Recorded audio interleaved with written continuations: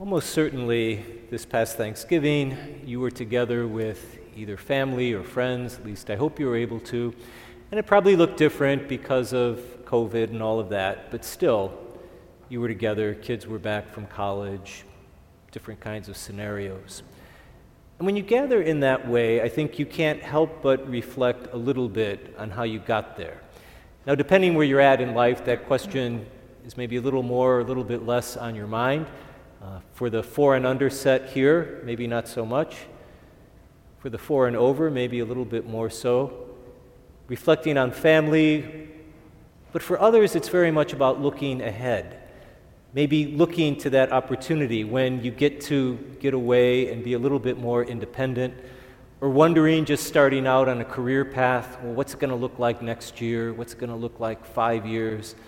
Maybe some people here just starting families and wondering, what's my own Thanksgiving going to look like when we gather as our own family in the future?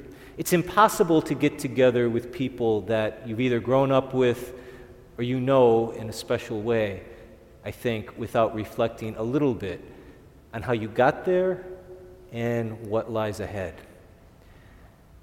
Obviously, we're starting the Advent season tonight, and we know, at one level, we know what that means.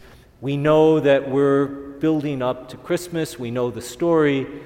We know the pace of things. We know each week we'll light another candle, and it sort of follows the script. And so you might think, well, okay, how's the church preparing us for this? What are the readings we're going to have? And you might expect that, well, let's go back to the beginning, Mary and Joseph or John the Baptist. We're going to hear about them eventually.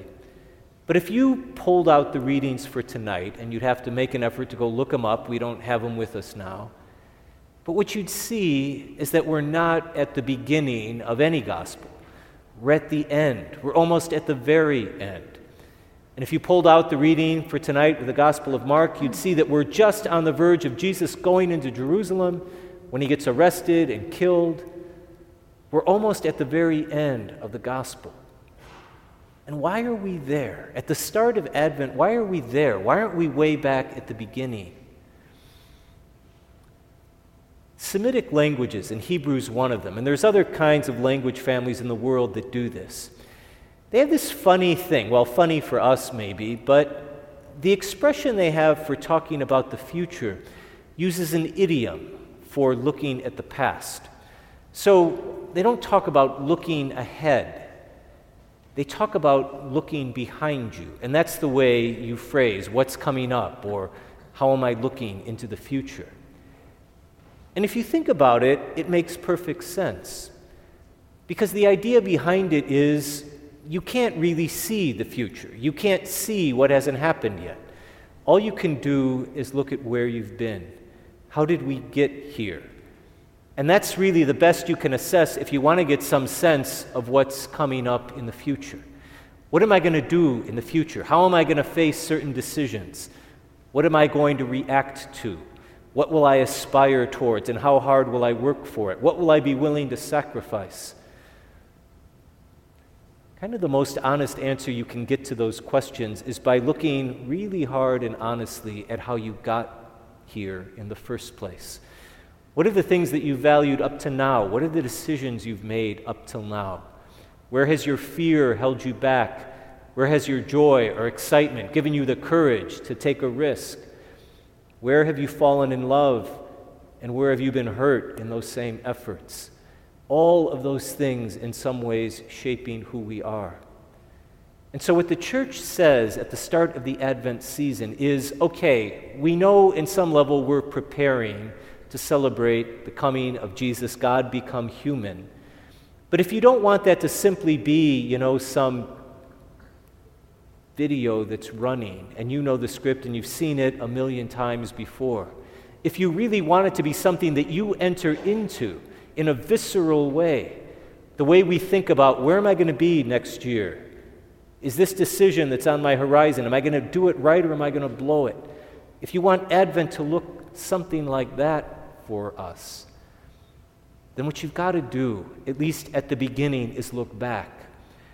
And so we get these readings from the end of the gospel that are all about inviting the listener to reflect on how did you get here. And so we get the little parable tonight. Be watchful. Be alert. You don't know when God is coming.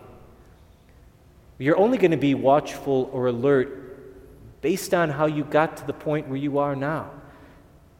What are you watchful about? What are you tentative over? What do you worry about? Where are you confident? Unless and until you can answer those questions reflectively for where you are now, then looking to the future is really just looking into a crystal ball, and none of us has those. And so just a little invitation on this first night. Literally, this is the first Mass at St. Joe's of the Advent season. It's just an invitation to say, if I want to prepare my heart for what I know is coming, right? 2,000 years spoiler alert. We'll be celebrating Christmas in 4 weeks. But if you want that to be something to actively enter into, then what is it that we're really preparing for? What we're preparing for is to be able to be receptive, to go into Christmas morning as if it were the first time ever, where we don't know the script, where we don't know what God has in store for us. My goodness, how many of us could have guessed last Christmas what this year would look like? Not just globally, but even individually as it's affected each and every one of us. If we want to prepare to be receptive, Lord, whatever it is that you're bringing, I want to meet that with trust. Whatever hardships might be there, I want to know that you're still with me. Whatever uncertainties I face, I want to know that you can help me discern well. In order to have a heart that's receptive, we've got to be able with brutal honesty to say, and you know, this is how I've been doing with that trust up until now. This is how I've been dealing with that fear or that worry. This is how I've been reacting to that shame or that hurt that I carry in my heart. This is what I've been grateful for. This is what gives me joy. But this is how I got to be who I am tonight.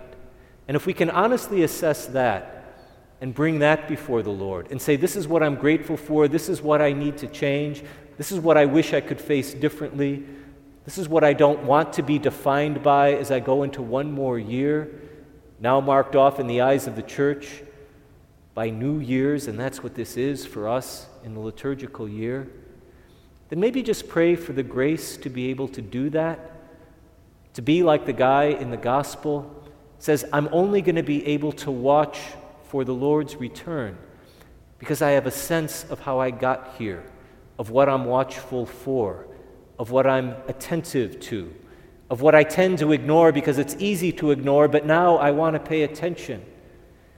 And if we can pray for that grace, then we really do put ourselves in the proper frame of mind for the Advent season.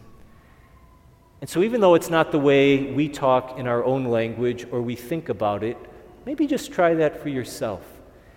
Whatever you're thinking about for the future, whatever you're maybe worried about or whatever you're hopeful for, if you were with family and friends the other night and now you're wondering, how's this thing, this relationship, this decision, how's this going to pan out in the days or weeks or months to come? That instead of fixating so much on, well, what if I do this or what if I do that or who do I need to call or what do I need to plan for, just take maybe a little bit of time in prayer and ask yourself, how have I done up till now? What choices have I made around that thing? What have I reacted to in that relationship or area? In other words, how did I get to be the woman or man that I am as I sit here pondering that decision? The best way to know about where you're going is to have a good and honest sense of how you got here in the first place.